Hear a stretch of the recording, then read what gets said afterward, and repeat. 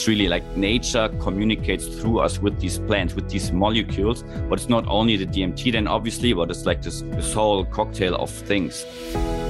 Welcome to the High Performance Health Podcast with your host, Angela Foster. The show where we talk about everything you need to break through limits and achieve a high performance mind, body, and lifestyle. Hi friends, in today's episode we're going to be talking about how you can get into a flow state and really enhance states of creativity, productivity and flow, and how you can bring mindful attention, but also how you can use different nootropic stacks to really access those states. And also we dive into the world of plant medicine and specifically how you can use microdosing to really open up your mind and your experience. And so to do this, I'm sitting down with Maurice Neuwirth, who is an entrepreneur, flow strategist, and host of the Entrepreneurial Brain podcast. And he's deeply passionate about the connection between the body and mind, biohacking, plant medicine, breathwork, and embodiment, and really talks about how we can combine modern science and ancient wisdom to perform and feel at our best. And we dive into a whole host of different things in this podcast, including nootropics like bromothane and where you can get hold of them, how what's going on with Russia has affected the supply. We also talk a little bit about kava and how this makes for quite a good alternative to alcohol. There are certain regions that it's not easy to get kava in, restrictions on customs, certainly here in the UK. But depending on where you are in the world, you may be able to access some of these things. We also talk about how to enhance BDNF and nerve growth factor in the brain and what lion's mane works well with when it's coupled with other compounds to really upgrade that. And then we talk about simple things as well, like breathwork practices that you can use and how to really prime your state in the morning. And it's a very open conversation between us about different things we've both been experimenting with, what we've tried, what works, and also Maurice's own experience from having trained at the Flow Research Collective and what he uses with his own clientele in terms of enhancing their mental performance. So if you're anything like me and you like to explore the boundaries of your brain and what it can do and where you can take yourself in terms of different mental states, I think you're really going to enjoy this episode. We had a lot of fun. And everything we link to, as always, will be in the show notes over on my website, angelafosterperformance.com. But if you're looking for kind of experimentation with nootropics that are a little bit easier to use, that are in done-for-you formulas, and you just kind of plug in what your state is that day to be able to understand which one might be the right combo for you, then I would definitely encourage you to have a look at Nootopia. Nootopia is a range of nootropic supplements that I've been playing with. And if you've been following me on Instagram recently at Angela S. Foster, you'll have seen me sharing my experiences with these.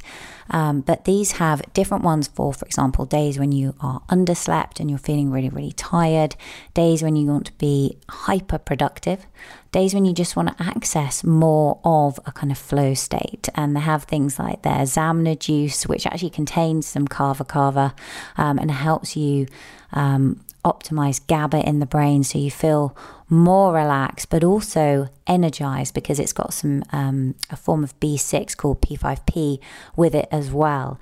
But they have a range of different ones. So there's like Focus Savagery through to Nectar and Apex, and they have this very cool app that you can use alongside it, which I've been doing, where you look at the mental state you're trying to create with it, what you can expect from it, and then you journal as to whether you do achieve that state and how it affected you, which I think is one of the best ways to really track the impact that it's having upon you.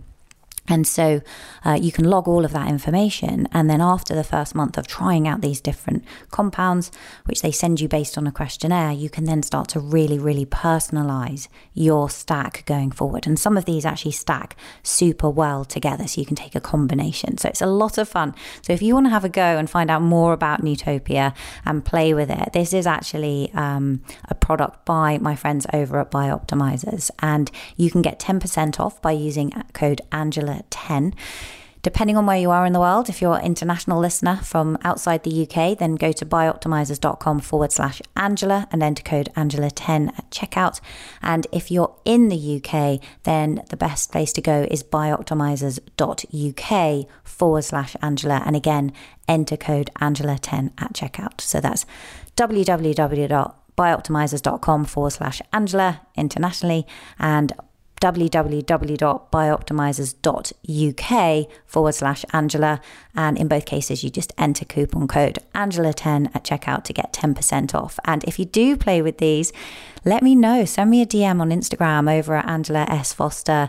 Let me know which ones you're playing with, how you're finding them, and indeed any other nootropics that you hear about on today's episode or breathwork practices that you use. It would be fun to share and find out more about what you're doing. And we'll definitely be talking about this over in my new membership, the Female Biohacker Collective. So if you haven't checked that out yet, then I would definitely suggest that you do. It's a wonderful community of women, and you can find that over at angelafosterperformance.com/collective. That's on my website, angelafosterperformance.com/collective. You can find all the details there. Anyway, without further delay, let me introduce you now to Maurice. So a little bit of a different episode today. We're going to be talking about nootropics, creating flow states, and different forms of biohacking. I'm really excited to be joined today by Maurice Neuwirth. I hope I've pronounced that correctly. I've been doing my best to sound a bit German. It's really lovely to have you here today, Maurice. So firstly, a very warm welcome to the show. Yeah, Angela, thank you. Thank you for having me. Really excited to talk about these because I know from hearing your podcast, you're excited about these topics as much as I am. So let's have some fun here today. Yeah, let's do that. I'm very excited about these topics because it's something that I am constantly playing with myself, actually trying to physically, Tony Robbins talks about creating a new state and the way that the body interacts with the mind. And I truly believe you can't separate them. They are integrated. And sometimes that when you're having a hard time with your thoughts and trying to clear them, actually moving your body and being quite physical is one of the best ways to do that. And it's definitely something that's helped me tremendously over the years. And so physical activity is a really big part of my life. But at the same time, we can also enter different mental states. And that's something I've been playing with. So we're going to dive into all of those today. But first of all, just introduce yourself a little bit so the listeners can get to know you, your background. We were talking before the show that you're a bit of a nomad. Now you've kind of settled down a little bit, but just give us a quick intro and how you got into this area of being a flow strategist. Yeah, to two parts really, like the major part, maybe even through personal health struggles. At my first kind of near-death experience with 6 weeks old, I had a baby, a surgery. When I was 2.5 years old, the doctors told my parents, because I had some inflammation in my knee, that I would never be able to walk. And then a lot of struggles with breathing, with autoimmune disease, Hashimoto, all these kinds of things. And then going into the gym was like, okay, I want to improve my body because I also had crappy body composition. And yeah, so I had to learn. That's where the interest from my side came into place, because just like learning about nutrition, learning about the body.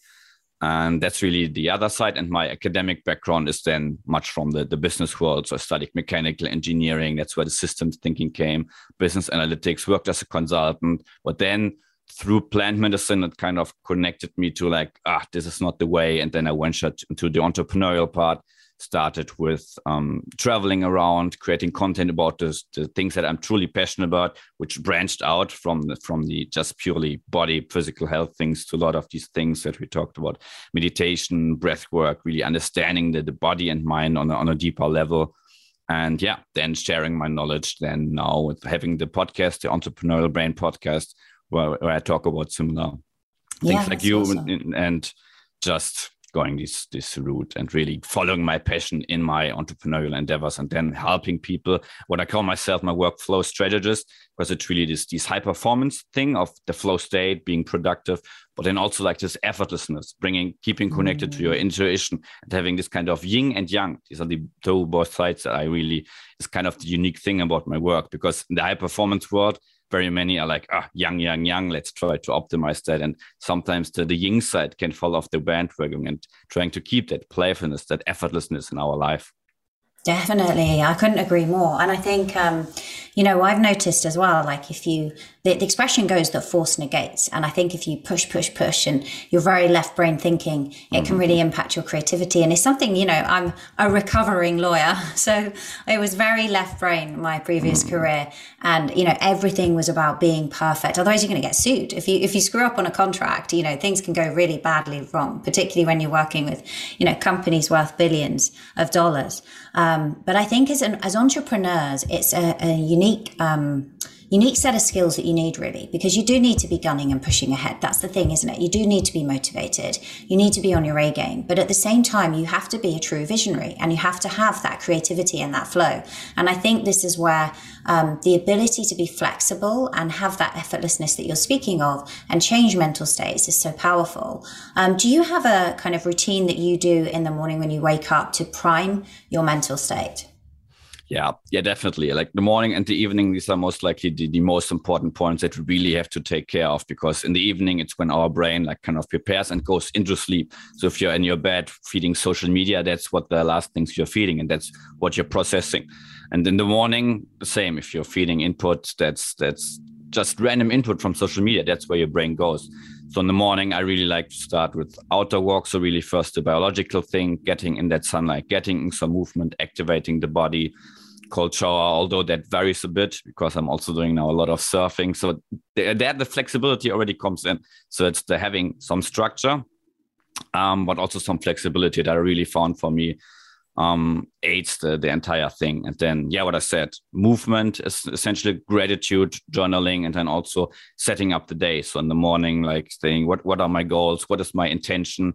But then also this gratitude component is really so essential of just starting the day and really not just writing these things down, but then we're coming into like already embodiment, like really dropping into that feeling and sensing it and feeling it. That's where the true benefits of gratitude really are, if you really connect to that feeling. So these are, I think, the core pillars. There are always some components that are changing. And I find the breath actually is an amazing segue into entering these states.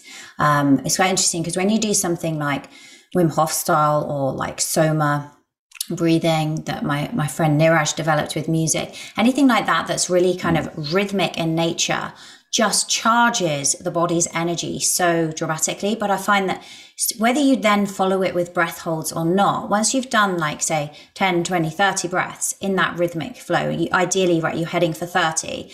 That seems to be the consistent number across all these. Even Tony Robbins with his priming will use 30.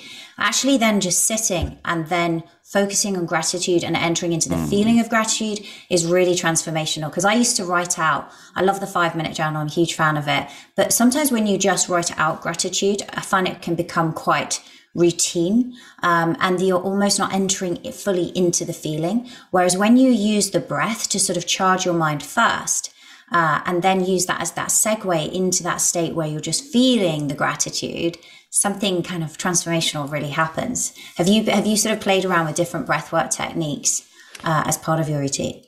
Yeah, definitely. That's actually one major component that I kind of forgot. The last few months, like I did Wim Hof kind of style breath work every morning. And I coupled that with a meditation app, which I really like. It's called Synctuition, which is like an audio track and then with binaural beats.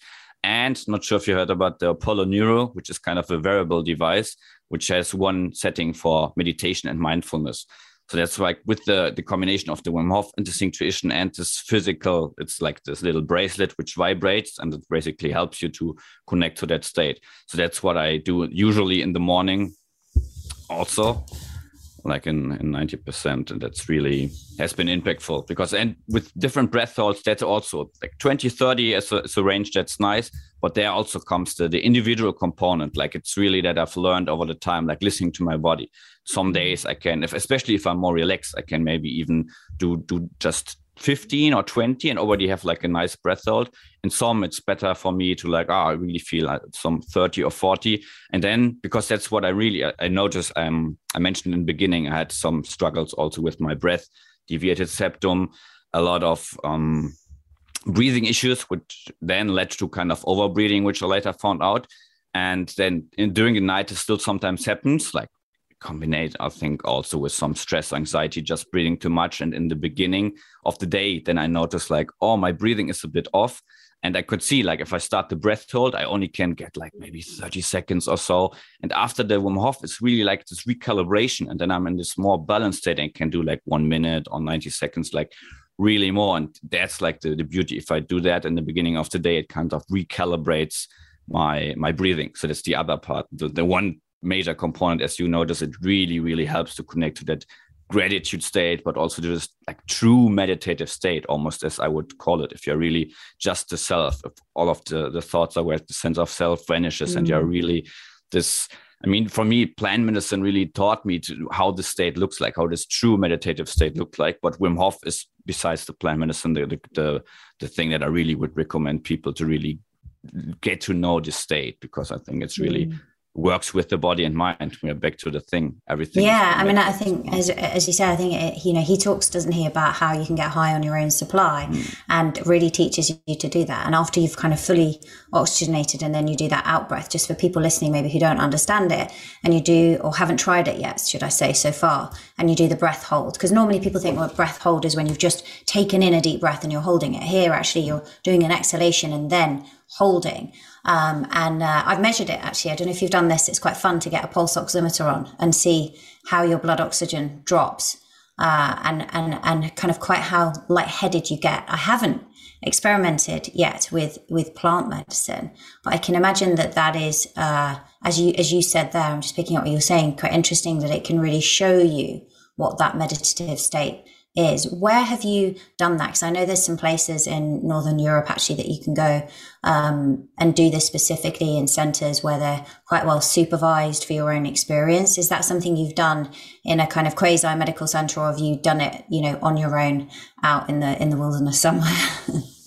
First, to enter the point, like, yes, definitely you can get high on your own supply. And I'm not actually aware of studies, I think 2019, where they proved, I think it was a red study, that DMT is produced in the brain. Before people said it, and Wim Hof also said, like, Wim Hof, it's your own DMT, but it was more like anecdotal and more like the science is trying to catching up. So that's really interesting. And maybe even more interesting, it was in similar amounts like serotonin, which is one of the major neurotransmitters. So you're just beginning to understand like these neurotransmitters, which are in us. And DMT, that's the active component of ayahuasca, which is a brew from the Amazonian, like from the jungle.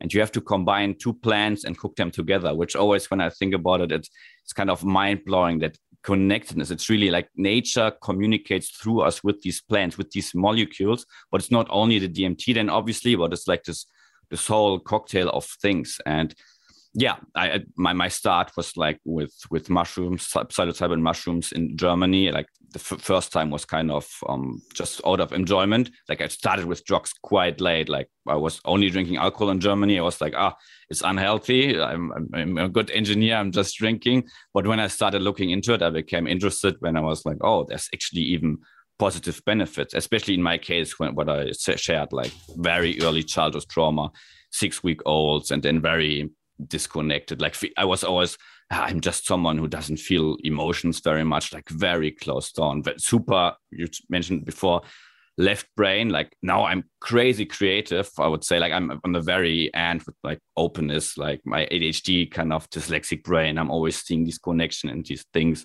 And before I was so closed down. And yeah, that's where my journey began, and I'm really exploring these things. So they actually, Big Five is one of the personality tests, and openness to new experiences is one of the 5 dimensions. It's like the gold standard, which measures kind of your creativity, how much are you willing to engage in your ideas. And just one dose of like medium dose psilocybin has been shown to increase that by 1 standard deviation, which is statistically very significant. So it's like huge changes that you can... Permanent changes. Permanent changes. Yeah. Interesting. Yeah. So that's where my entry point. But then now here in Portugal, I also experienced like the traditional, because it's very connected to the Amazonian River. It's kind of decriminalized. So you have a lot of people working with the native transitions. And that's the beauty, not only with the plant medicine ceremonies itself, but also the wisdom of the natives. So connecting with the elements, connecting with nature, and even things like gratitude, they're just embodied in their practices. They even things like cacao ceremonies, which is not necessarily about the plant, but it's just about this coming together. And often you have the cup, it gets passed around. You get 1 cup, you have the receiving, and then you give it further, and you have to have this connectedness that's embodied into these practices. So it's really, really powerful if you do it in the way the natives do it. And there are even these little subtleties, like these songs, and it's like often bodily noises and sounds. So like the wisdom is in the body, and you can't even put it into words to a large degree. So it's really incredible, and it helped me tremendously. Like mushrooms were actually the factor that helped me get out of the consultant world, where my inner voice was so shut down, which was just telling me like, it's not the path. But then the rational left brain was like, you spent all these years studying, now you have that well-paying consultant job. But my soul was like crying, but it was so suppressed, and that the mushrooms were kind of connecting me to my body, so that from there it could flourish, but in combination, which is always important, with then the breath work, the meditation, the exposure in nature. It's not the simple magic pill like the view in our medical systems. Often you go there, you take it, and it's done, but more so nudges you. And what's also very interesting about psychedelics, that they're actually anti-inflammatory, very anti-inflammatory. So that's where some of the proposed benefits of microdosing come into play, because it really helps your body to help, especially chronic inflammation, which is a big problem in our society. And specifically, which mushrooms are you thinking about here? Psilocybin mushrooms. There are very many strains, golden teachers, B+, there's tons and tons, but they are the main active ingredient is always psilocybin, but then the nuances is really nuanced. Some people are more like, in strengths, obviously, it varies a lot. If you have an outdoor grown, if you have an in-grown, so it always depends a little bit on the strain. But the way they act, it's as far as we know, it's the 5-HTA receptor, so it's very much on the serotonin system. It's really, that's what boosting creativity a lot, because it's really just neurons that fire together, wire together. I'm sure you're aware of that. And so we have these neural pathways that are always active and active and active, and we keep using these. And what then psychedelics in general do, like they just increase the connectedness by a lot. So areas you can, for example, smell colors or see things. It's like this, everything blurs together, but that's at the same time, it just opens you up to seeing this new perspective. It's like being a child again, really, on multiple things. And that's how it can be powerful, but it can also, the really important disclaimer, it's what you really asked in the beginning, it's really important to inform yourself and to really have that safe space, that safe container, because especially with trauma, it just brings these things up. And if you're not prepared, if you not have someone to help with the integration, which is maybe even at least 50%, maybe even more important than the experience itself, then it can also go in the wrong direction. If you just bring up these things from your subconscious, from your body, it can go badly. So it's really important to inform yourself, to find that safe container, that safe space, because feeling safe, one of the things I've learned before I even was triggered, like feeling safe, like safe space, everyone's talking about it. I was always in this go mode. But then, realizing it's really, really important for your body to truly, because that's maybe the key thing that I noticed what was going wrong. I was always in the sympathetic nervous system, fight or flight, always going, and using these biohacks to kind of put band-aids on these things to like keep going at that momentum. But what really needed to really drop also into that parasympathetic state of just feel safe, feel relaxed, recharge, and then be able to go into that doing mode again. That's maybe so it's almost like building in recovery cycles. But it's interesting as well, because I guess, would you say to people if they were thinking about trying it, is to sort of microdose and work up slowly, and also be with somebody, as you say, who can create that safe space? Because there's very interesting research, isn't there, around how you were talking there about serotonin, and about how plant medicines can actually really help people who are suffering with depression and anxiety long term. And there's a huge amount of research going into this now, to sort of legalize this in with certain doctors to be able to help.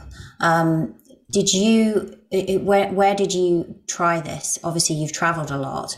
And how did you get started in it? Because for people to avoid things coming up too quickly that maybe could actually overwhelm them if they're not in the right setting.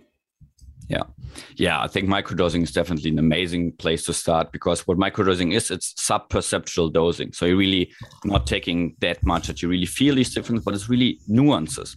And there's like protocol. So you do it, there are different protocols, but it's usually with microdosing, it's 3 or 4 times a week usually. And it's best, you really need to have a container. You need to be mindful. These are the days that I'm taking it, journaling over it.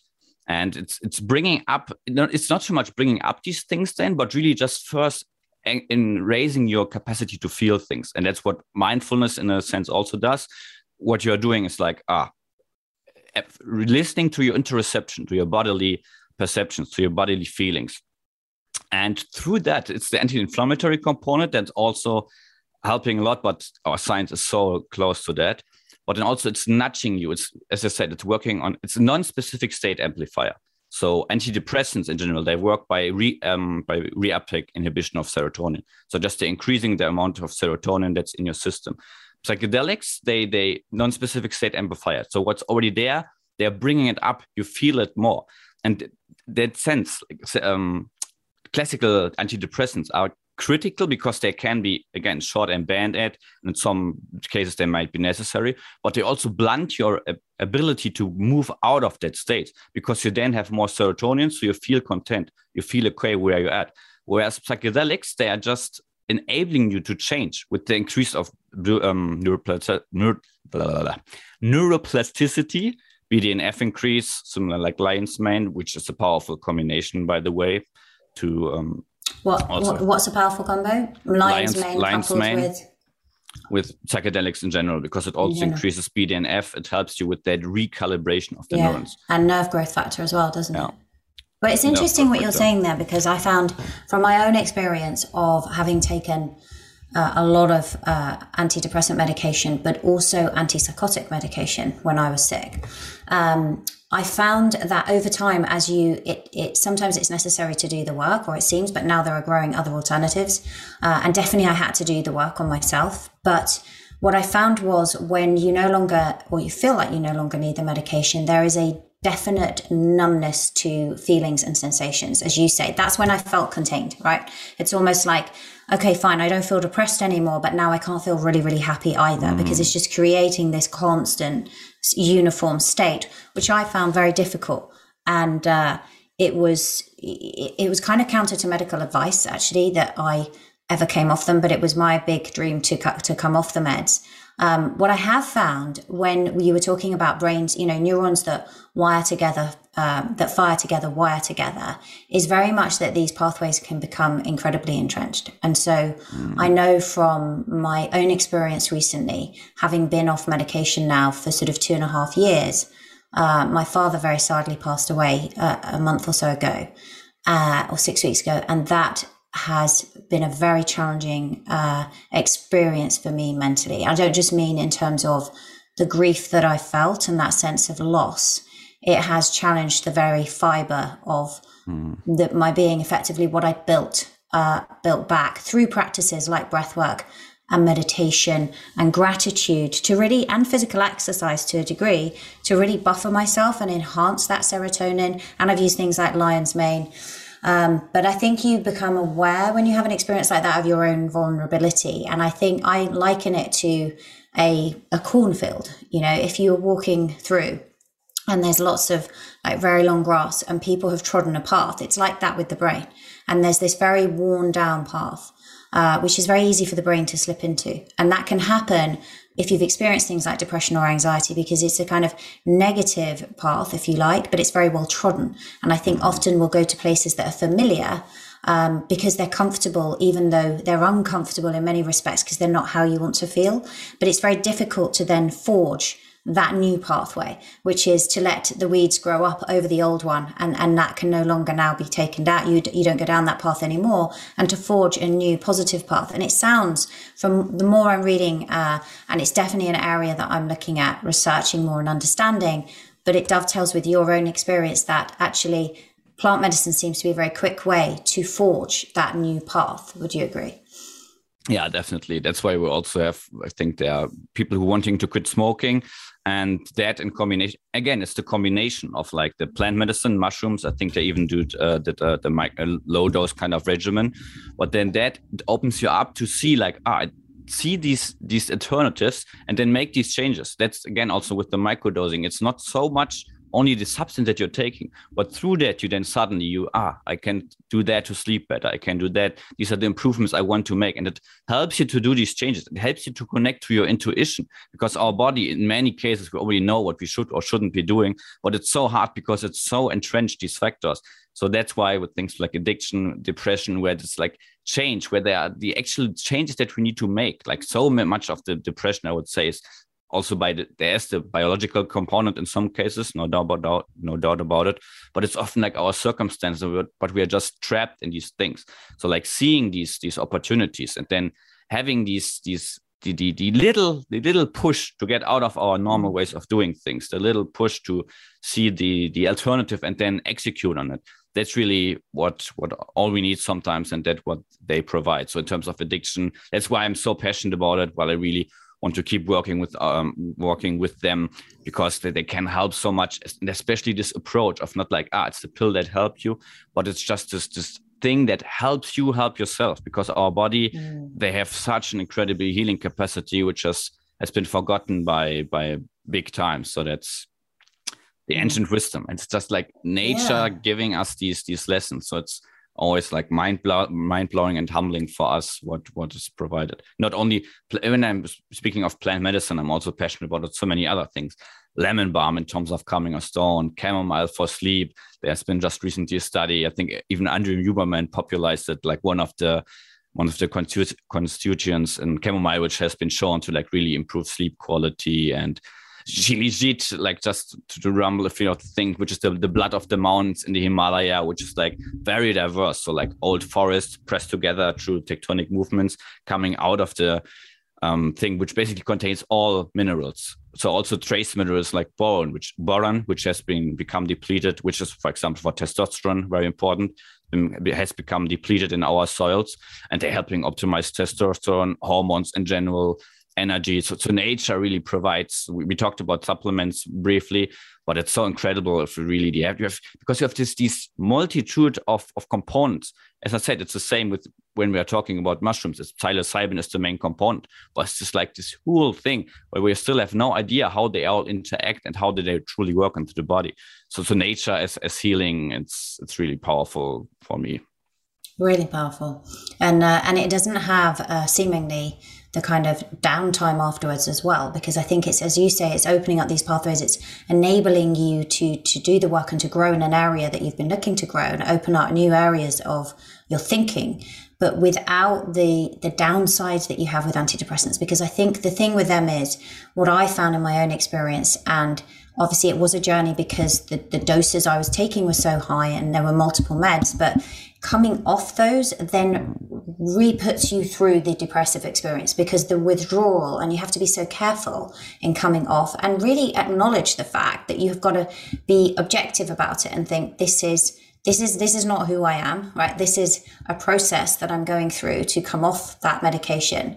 And there are feelings of depression as you exit that, and you just have to be gentle and kind with yourself and know that it's natural as you're doing it. And I think with plant medicine, we don't see that downside, which can make it very difficult for people who take antidepressants ever actually to come off, because you have to go through that sort of barrier first.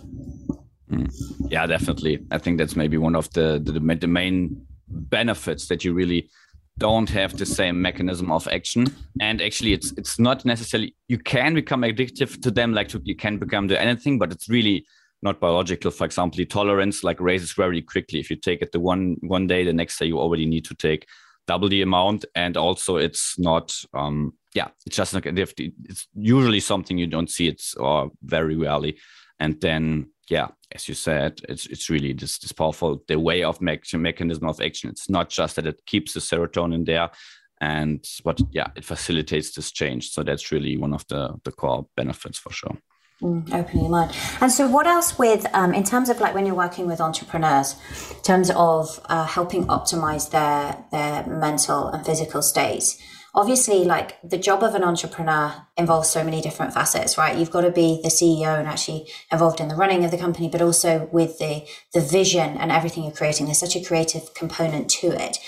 Do you use sort of time blocking as a mechanism to help people do this, so that it's like, this is your creative time. I was, having a chat last week with Dr. Greg Potter around circadian rhythm, and actually looking, and we were discussing, it's quite interesting because I'm such an early morning person. It's almost like you've got to choose, well, is it going to be exercise I'm going to optimize at that time, or is it actually because I'm so creative and able to access these states in the morning, do I focus on that? And I'm just curious, from the work that you're doing, what you found, so that, because really I know that for me and many people listening, is they just want to be able to access this flow state on demand whenever they want to.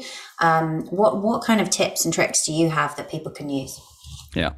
Time blocking is definitely maybe even the most important one in today's world, where it's so common to have distractions. I think the average knowledge worker, I can't have it on my head, the stat, but was it like 20 or 30 minutes on average, like a really deep focus? So that's maybe really the core problem that prevents us from dropping into the flow state, because it's actually a cycle. Before you're dropping into the flow state, there's the struggle phase, where you really put yourself to something. You're in the writing process, you maybe have some hurdles, and you also need the time to accumulate the knowledge to a certain degree. But then if you reach that, it's like this tension that first builds up, and then it's like the release phase. So from this intensity, from the agitation, the sympathetic activation, you drop into that relaxation. And that's when your brain actually, the transient hypofrontality, so your frontal cortex, then can be shut down, the part that controls it. And that enables our brain to have this freed capacity. Usually we're already thinking of, it's like only 10% of the brain gets used and I want to use 80. But it's actually less in that sense, that you can shut down these parts that you don't use anymore. And then you get into that state of near perfect decision making. So yeah, time blocking is definitely super important. And also in the sense of, you mentioned before, individuality, bio-individuality. We need to be aware of when is the time that I'm actually with my highest energy. Usually, and for most people in the morning, it's good for like structured work. There's the focus. And actually in the evening, there's like a little bit less. Again, it comes back to the frontal cortex, but less of that control. So we are a little bit more open. So for creative work, it tends to be better a little bit in the evening. But that's the individual component. So liberation through elimination and simplification is what we call it at the Flow Research Collective. It's super important to really always have this reflection process and think what it is that it truly matters to me in my work, in my life, to then eliminate a lot of the things. Even with entrepreneurs, we see it a lot, like you grow, you expand, and suddenly in terms of podcasting, for example, you have these other tasks that come up, like reaching out to the guests, cutting the episodes maybe, and then hiring, outsourcing, and we always improving on that so that you can really have the time for your key activities, because that's what enables us then to have these periods where we are into flow, really productive. And flow is an energy intensive state. Basically, all neurotransmitters are transmitted. We have serotonin, dopamine, norepinephrine, acetylcholine. So everything is there. So after that, your brain obviously needs the time to recharge. And if we are then, after our intensive stage, try to be there and keep improving processes and do more lead gen, it's what in the end is more like, we did more work hours, but we are not at our peak productive. So that's one of the key things that's really need to be sorted out. Yeah, I couldn't agree more. And it's a bit, and I find that actually the effort of your energy is appreciated so much more when you have entered into that state. So for example, like, one of the things I love to really hone my mind before is when I'm sending emails out, right, to people on my email list. I want to get that right. I want to be able to communicate the message. You're communicating through words. Sometimes I might include a video or a clip of a podcast, but other times it's really just trying to give them some value of how I can help them change an area of their health or their performance or their life, and connecting with them. And I think that connection, as over time, what I've found is the more we can live consciously, the more we can enter this state all the time. And that's very similar to what you were saying about mindfulness. But that presence, when you are living consciously, everything, all the fight and the struggle, which often, let's be honest, is more of an inner struggle than an outward struggle for most people, because we battle with ourselves so much, that sort of falls away and everything does become more effortless. And I think then you can access those flow states. But also what I notice is your connection with the other person is so much greater, whether that is through something like email, through video, or whether, I don't do as many of them anymore, but a coaching session one-on-one with a client, that connection can be so strong when you really are consciously in that moment. Yeah. And we know a lot of the flow triggers, and that's exactly what they all have in common. They drive attention to the right here, right now, because flow follows focus. In order to be in flow, you need to be in the right here, right now. For example, passion, purpose, risk, novelty, complexity. If we're really interested into something, that's really, then we can pay more attention. So that's the necessary thing to really drop into that state. And you mentioned it, that's what I'm really, maybe even one of the most excited things about is like this ability to interoception, mindfulness. And it's very, very closely related to dropping into the flow state. And that's what mindfulness really helps improve, like really doing the scanning and then seeing like, where am I with my body? It increases the capacity to feel these things. Is there some tension? Is there some anxiety? Like I really love from Tara Brach. She's like a mindfulness meditation teacher, and she has the RAIN framework. Recognize, allow, aware, be aware and allow it, investigate and nurture. So recognize and enter thoughts where it's pretty clear. So you just see it, then you allow it and you accept it. But then the investigation part is where many people drop up. And the investigation doesn't mean, I don't feel good because in my childhood I had this, but it's really like just getting into the body and feeling, how does this thought, how does it correlate with my body? How does it makes me feel? And then on top of that, you bring the nurturing part, you bring the loving kindness of attention, because that's what then heals these things. So that's why meditation is really essential if you want to drop into the flow state, because you foster that interoception, because in the end, the body, it's so much of our knowledge is in the body. They're crazy experiments. For example, they had like one of the experiments that I really liked, they had a card deck, and there were like 4 different decks with penalties where you could where you could lose money or win money. So 2 different cards, 4 decks. And I think 2 of them had much more of the cards that would give you money. 2 of them had much more penalties. And over the time, they had a sensor where they where they measured the electric, what's it called? If you sweat, the electric, so Leitfähigkeit is the German word. The electrolyte.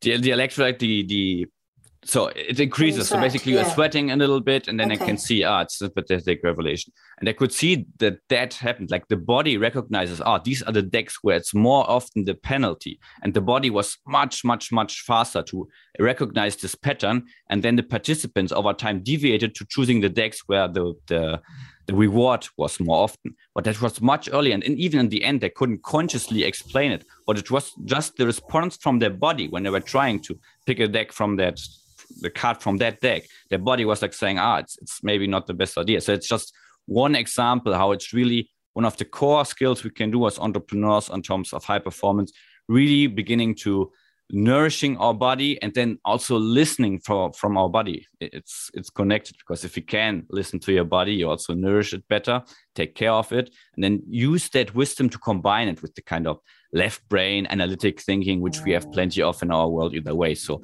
fostering this combination is maybe one of the most powerful things.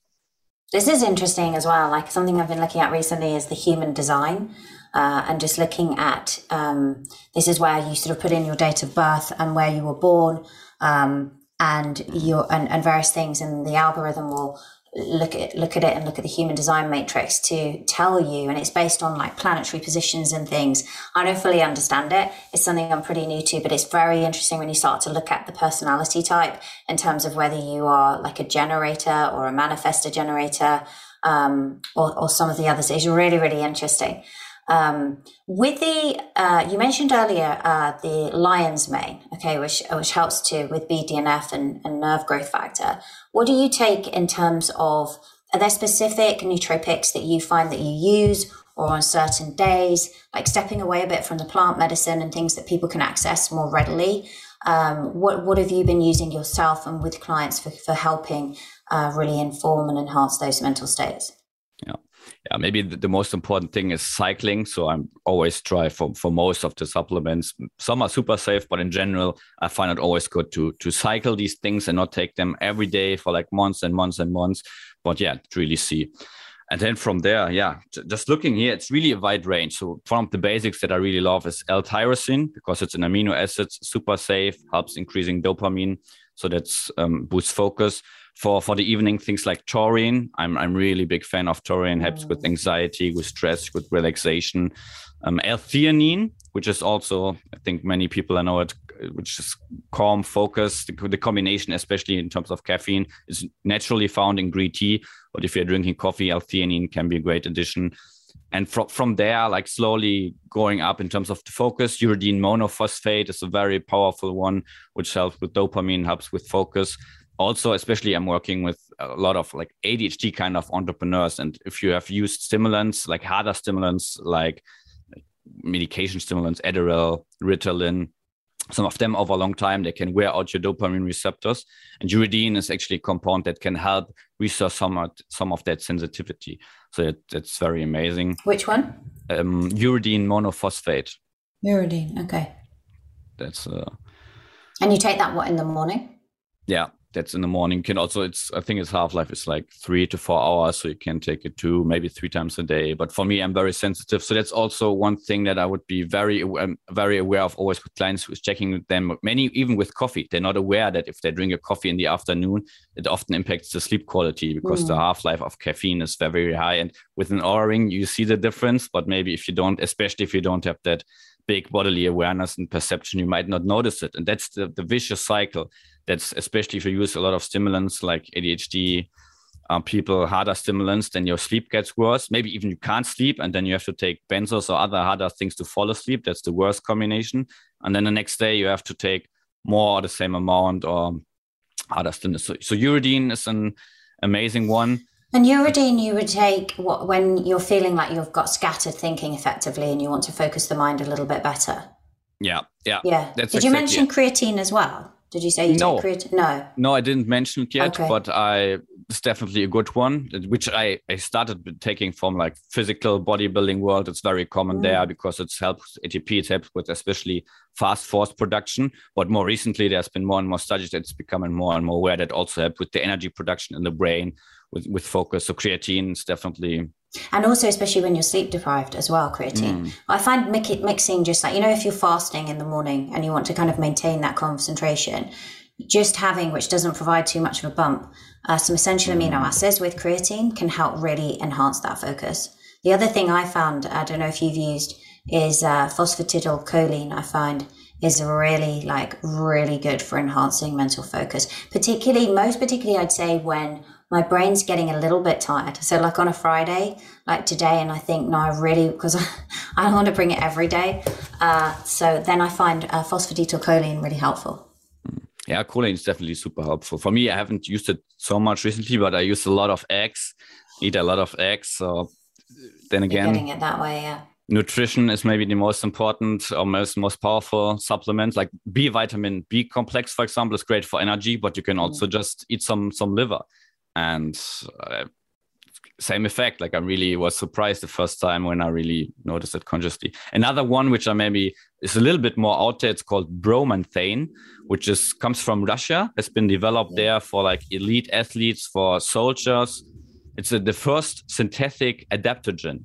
And what makes it very unique, it's not addictive, it's not habit forming, it doesn't increase dopamine directly, but it works on upregulates the enzyme that produces dopamine and also increases serotonin. And so is it upregulating the COMT gene effectively? It upregulates, I forgot the name. Because what's interesting is I find like when I'm looking at people's genetics, which I do a lot, if you look at the COMT gene and the way that they process dopamine in the brain, some people are, and they've done a lot of studies on the military with this, where some people are a warrior with an O, they're on that end of the spectrum, and then other people are a warrior with an A, and then you've got people who are mixed type. And I find the people who are warrior with an A, they're processing it that much faster, so it's not hanging around. So they've got less issues with things like rumination and anxiety. But at the same time, they almost need self-imposed deadlines and pressures, and they respond extremely well under pressure. I think I was chatting, actually, Lucas Aoun and I were chatting about bromothane on a podcast together, because I think it helps someone like that, like myself, actually, and I'm keen to try it. What dosages are you using bromothane? It's pretty low. Like, depends on if you use it sublingually or orally, but the dosage in general is like between 20 or 100 milligrams. And where is that coming from? The Varia COMP gene analysis? The COMP gene, the COMP gene looks at the way you process dopamine. So it's quite interesting because actually those individuals as well, they're almost more likely to take on too much because they have that ability and that capacity, and so potentially more vulnerable to burnout. How easy is it to get bromothane at the moment with what's going on with Russia? Yeah, that's a good question. There's actually still used as a medication called Ladestin, and used, for example, low fatigue for different things. So that's the nice thing. It's not super sketchy research chemical. Right now, it's still quite easy. I think science.bio is one of the websites, but they're actually in the process of shutting down. So if you want to try it, I saw that. Right, it might, after they shut down, might become more difficult because there's the only reliable source. Why are they shutting down? I was looking at that the other day. They're saying like regulations is their thing. So I guess anywhere else that you're getting these nootropics from? No, I'm either way. I'm in Europe, so for me, I use this website which basically imported from them. So especially in Portugal with the customs, it's very. But then two which I actually am super excited about, but haven't tried them yet. It's Kava, which I have at the customs right now from the state, because again it's natural, but it's kind of not necessarily alcohol replacement, but some people use it as if you want to use it because it reduces anxiety, it helps you feel more relaxed, more calm. So that's one that I'm really excited about trying out, because again, like I really gravitate more and more towards natural things. Although they're not necessarily always better, but it's a combination of the multitude of components that you have. It's really powerful. So it's Kava, and what was the other one? You said there were two that you were excited about. Kava and Canna, Skelethium, which is also a natural one, which is basically a little bit MDMA-like in its effect. So it really boosts mood, also works on serotonin in terms of boosting, but it doesn't have like the harsh downside and the effects of that MDMA. So it's more gentle, more contained from what I hear. And then again, what I'm excited about doing is using then this compound and, for example, combining it with body work, with meditation, with breath work, with different practices, so that you really take the most out of the substance itself, because it's always more important if you have the behavioral and the intention. That's maybe also even, we know about the placebo effect. So if you take someone with the clear intention, with the clear boundary into a framework, a plan, it's always more powerful than if you just substance and have this mindset of, I will taking this exogenous compound and it helps me do this or that. If you are mindfully with that, if you have this intention and really connect with the substance. That's maybe one of the things I also learned from the way the traditional work with plant medicines. They really have respect for the plant. They treat it with respect. You go there, it's medicine. You receive it and you really mindfully connect with that in the ceremony. If you first sit there and it's really some time and just there sitting with it, accepting and allowing into your body. So maybe this respect and this belief in the healing that's going to take place, it's definitely an essential component in, not only there, but everywhere. Yeah, I love that. Is our connection. The plants are basically opening up that pathway for us. We should be grateful for that. What about at nighttime? Do you have a specific routine, like a sleep stack or relaxation stack that you do, or protocol, maybe not even the supplements, but things that you do to sort of wind down? Yeah, in terms of supplements, like the classic magnesium, sometimes zinc, taurine, and I really like teas, lemon balm, chamomile.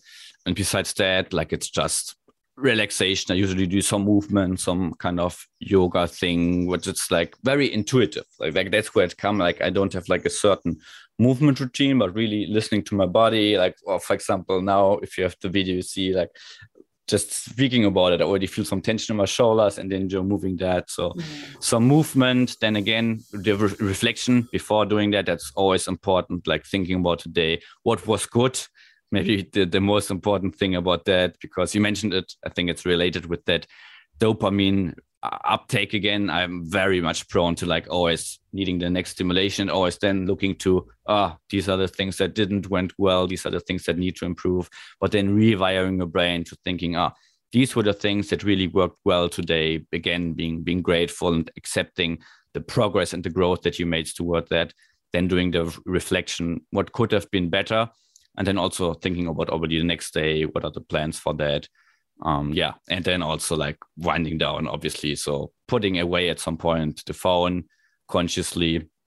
I'm really at the house where I'm right now. It's like a nice transition into like a upper layer. What's basically a bedroom, and really making that like a sanctuary. That's also essential for me. No phones in there, no other distractions. So that's for sleep and sex only, and really wiring that connection. So really sleep, something I struggled with all my life. So it's important to get that right. Yeah, you have to work a bit harder, I think, if you're someone that does struggle, obviously. And that morning light that you were talking about really, really helps with that. Amazing. You've shared so much. Where can people come and find you, Maurice? Please share. Yeah, welcome. The best thing to get in touch with me is most likely Instagram and then my podcast. But yeah, if you want to get in touch, just send me a message on Instagram. And then I also have free training about my basic work, basically, which is called the Embodied Flow Strategy, which can people find on coaching. I will put the link in the show notes. I forgot the exact URL. But and the podcast is the Entrepreneurial Brain, right? The Entrepreneurial Brain podcast, exactly. We also talk about biohacking, a lot of plant medicine recently, because it's become a bigger passion, the bigger part of my life. And I really want to spread that message, but also biohacking kind of stuff, breath work. Amazing. We will link to all of that in the show notes. It's been fun. It's been great to chat to you and explore all these areas. Thank you so much for coming on the show. Thank you so much for having me. Really enjoyed it. Always good to talk about these things. Definitely. Thanks for listening. Remember to review and subscribe. You can grab the show notes, the resources, and highlights of everything Angela mentioned over at angelafosterperformance.com. You can also snatch up plenty of other goodies, including the highly helpful Angela Recommends page, which is a list of everything she personally recommends to optimize your mind, body, and lifestyle.